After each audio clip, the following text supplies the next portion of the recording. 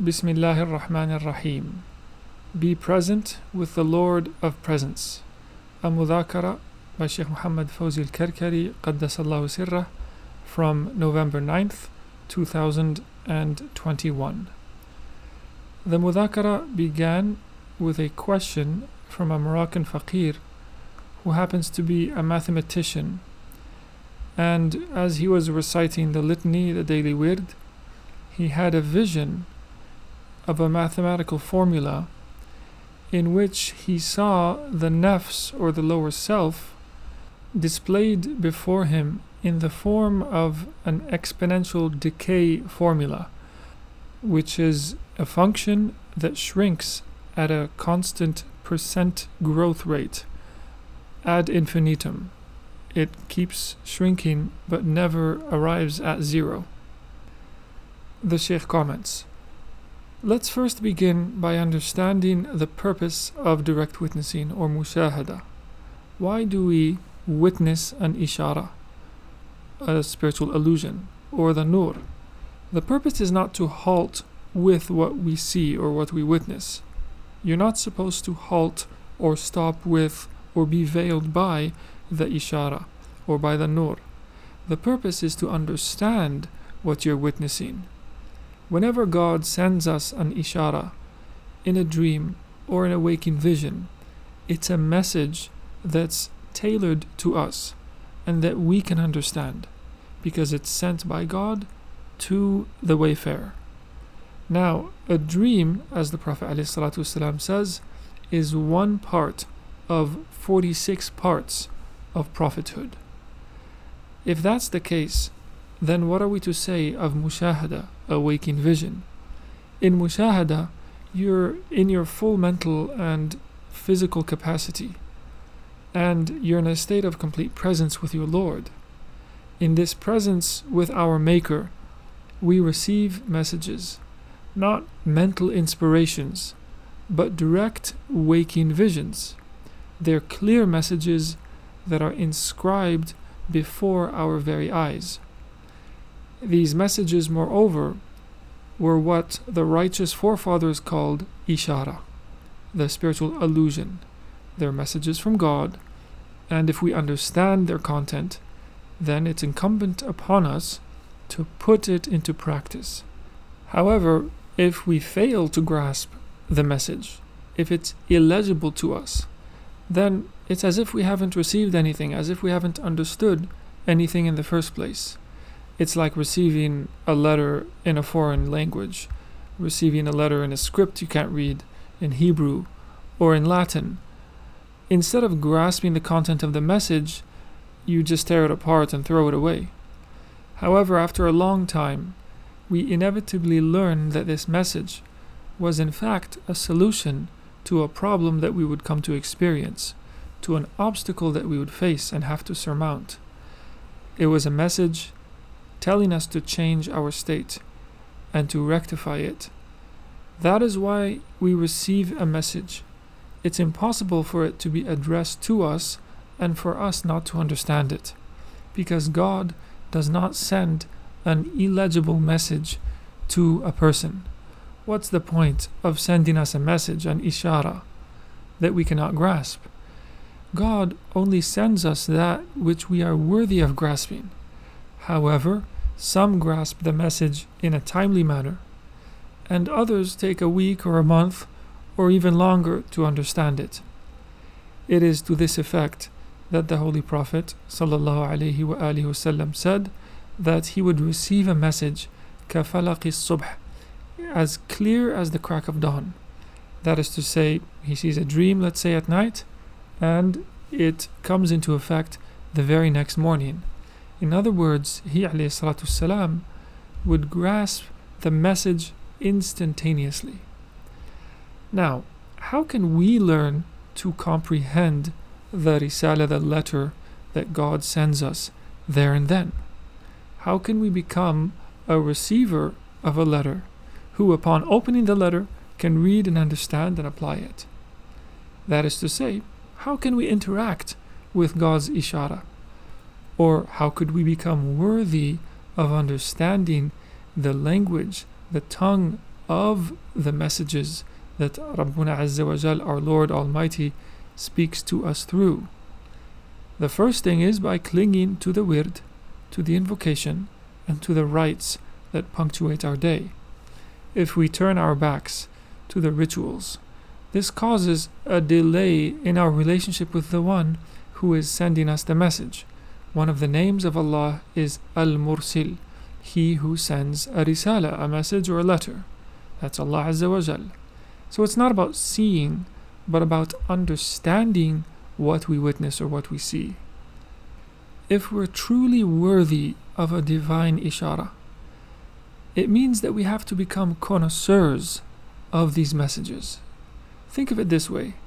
Your father tells you to go to the market and to come back with a half a kilo of potatoes and a kilo of tomatoes and so on. Once you become accustomed to your father's shopping habits, you know what he wants of you the moment he tells you to go out to the market. You know what's missing, you know what needs to be purchased, and so on. You become habituated and you quickly grasp your father's demands by virtue of your extensive interaction with him. And as soon as he looks at you, or as soon as he gives you an amount of money, you know exactly what you need to do with it. In an analogous manner, it's in the measure of your understanding and your interaction with your Lord that you come to grasp your relationship with Him. As for Him, Allah Azza wa Jal, He knows what's in your soul, but it's us who have to know what is within us.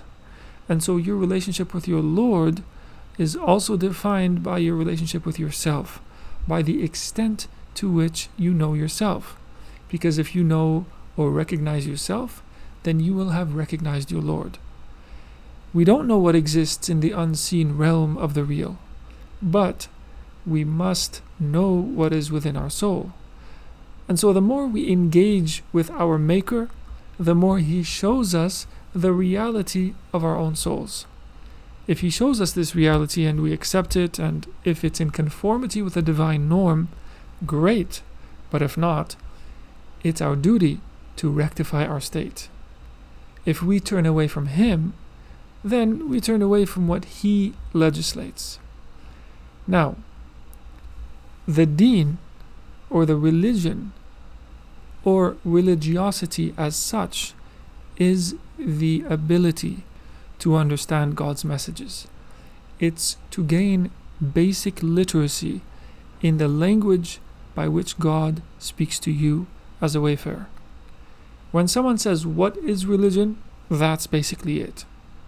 God created you innately disposed to the deen. He creates you upon the fitrah of Islam, the primordial nature or the innate disposition to submission. You're a submitter, a Muslim, by your very fitrah, by your very nature. You don't need anyone to convey some old transmitted report to you, because you're predisposed by virtue of being a Muslim on birth. Then you begin to receive messages, first from your parents. Hence, the Holy Prophet ﷺ says, every child is born upon the fitrah, in a primordial state. And it is their parents who raise them to be Jews, Christians, or Zoroastrians. Sahih Bukhari. That is, they have an influence upon the child because of the messages that they, the parents, send to their children. If the father and the mother are upon the guidance of the chosen one, alayhi salatu salam, then they will send or cast messages on behalf of Allah Ta'ala to the child. The father and mother then become spokespersons, as it were, for eternity within your very life. Then you're sent to school, and your teacher is a spokesperson for eternity within your life, and then your professors and so on. All these are intermediaries that convey to you what your Maker wishes to express to you. Now, these spokespersons are tongues of the real addressing you, except that these tongues are not all in conformity or alignment with the real. Some tongues are those of the Satans, of the Taghut, the false idols. of any creatures that convey that which does not please the Lord and His Messenger alayhi salatu wasalam. Other tongues remain, which are closer to you, but in fact you don't understand how to interact with them. These are the tongues of creation, the trees, rocks, walls, animals, inanimate objects. They convey messages to you that God is one, that He's the only, that He created you, that He loves you, and therefore created you. But you go about your day and you do not understand these letters that are addressed to you. Why don't you? Because you turn away from the invocation, from the remembrance, from the dhikr. If you were in a constant state of remembrance, standing, sitting, and on your side, as Allah says in the Quran, and if you were to reflect on these created things from which you too were created, then you would find them to be messages addressed to you as well. They too are isharas. They too are illusions, sensory and tangible illusions. And you've lived your entire life alongside them for all these years without drawing knowledge from them. This knowledge that's taught in schools, math, or whatever it may be, are of course messages from the real or from the taghut. If they're beneficial, then they're from God, and if not, they're from the taghut.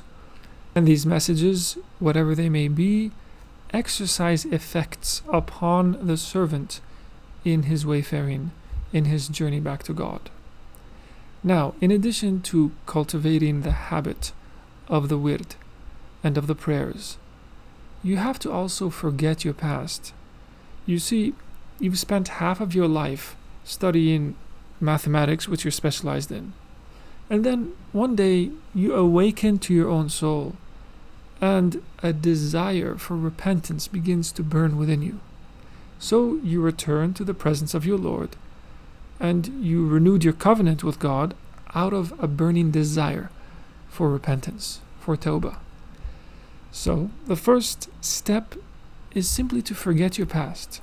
Allah subhanahu wa ta'ala says, وَاذْكُرْ رَبَّكَ إِذَا نَسِيتَ. Invoke your Lord when you forget. Literally, it could mean if you forget God, then invoke your Lord.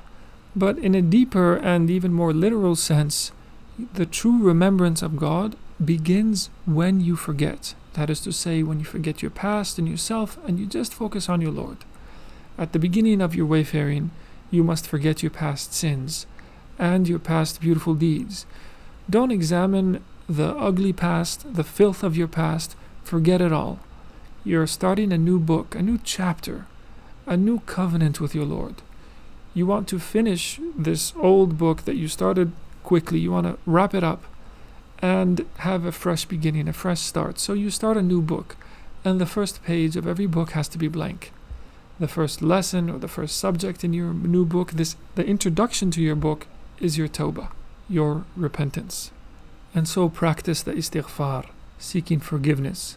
Seek forgiveness from your sins, from your past, as if telling your Lord, from today onward, I am present, I am hearing, I am obedient, I am aware, I listen, because you spoke to me, my Lord, for 40 years of my life, and I didn't listen to you a single time. But now I'll do it. Now I'm ready to listen. And so I say istighfar to kindle this niyyah, this intention, and this inner intellect within me. And I begin with the morning wird and the night wird, with presence in the prayer, saying, Lord, here I am, I call out to you. I do this so as to prove to myself that I'm ready to listen to you. So speak to me, Ya Allah, through an ishara, that I may understand. And why wouldn't I understand? Now I am doing istighfar. Before I was balid, I was an idiot, because for 40 years I was distant from obedience, from your presence, from your path. This is how to do it. What do you think we're working on here? What do you think we're doing here? All these 40 years of distance from God's path. Now I'm facing you, my Lord, so don't drive me away. Now I'm here standing by your door, so have mercy upon me, Ya Allah. You turned away from the Lord, but He didn't turn away from you. Your Lord Almighty is not the one who turned away from you. Rather, He's constantly facing you. He's your qibla, wherever you turn. It's the disobedient one, the sinner, the heedless one, the forgetful one who takes obedience lightly, who turned away from the Lord, who treated obedience with disdain. Now that you wish to return to the divine presence, it's incumbent upon you to prove that you are among those who listen, among the obedient, among those who gaze, those who speak, among those who truly feel and are aware. Think of it like this.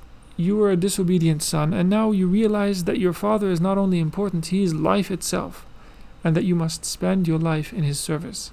So display and prove this. Prove that you've changed. Prove that you're a subservient child. Prove that you're obedient to your father, beyond even his expectations. And then he'll trust you, and he'll say, my son has truly changed. If this is how one creature interacts with another, then simply apply that principle to your relationship or your interaction with your Maker. And do this in order to teach yourself that you want to change. This is the basis of a sound life. Do I really want to change? Unlike some who have this stifling feeling when they begin to worship. They have a heaviness, as if it were a pain, a whip, something imposed, a burden that they have to carry. When they pray, when they give charity, the alms tax, when they fast, for them these are actions you perform out of fear for hell. Far from it, this prayer, this fast, this zakat, it's none other than a message, a letter by which you tell yourself, my Lord, I am now obedient to you. Here I am, among those who listen, among the attentive, those who are attuned to your allusion. I only prayed in order for you to place me among the obedient, among the God lovers, not out of desire for heaven or fear for hell, but to affirm that I have become weary of my own soul, which was disobedient to you, and now I am obedient. So, my Lord, bring me out of my heedless state. Awaken me from my own distance. Teach me that which brings me near to you. Now one begins to taste worship. It's now that one begins to love one's worship. But if you see worship as some kind of chastisement, a scolding, something that if you don't do, you'll be judged and punished, even if you practice these ritual forms of worship, you're not going to perfect them. And it's just a heavy burden that you carry. You don't feel it. You pray out of fear of hell. So if hell were to be removed out of the equation, then so would the prayer. So would your link with your Lord. In contrast, there are those who seek attainment, who seek divine proximity, who tell themselves that they've lived years without listening to their Lord. I know that this cosmos, this entire creation, is none other than an arrow pointing to you, my Lord, through which you communicate to me in a language grasped by the one who's clever, who's astute, who's attentive, who's present, who's aware, one who turns to you, one who approaches you. But that wasn't me. I was the total opposite, my Lord. I didn't grasp this message. I only grasped its forms. I looked upon the forms. I did not understand their meanings or their content. Rather, I corrupted those forms. I corrupted that letter, this book. I tore it apart. I added to it without right, without having any right to change it. I innovated. I turned away. And now I wish to rectify my state. اللهم صل على سيدنا محمد وعلى آل سيدنا محمد كما صليت على سيدنا إبراهيم وعلى آل سيدنا إبراهيم وبارك على سيدنا محمد وعلى آل سيدنا محمد كما باركت على سيدنا إبراهيم وعلى آل سيدنا إبراهيم في العالمين إنك حميد مجيد.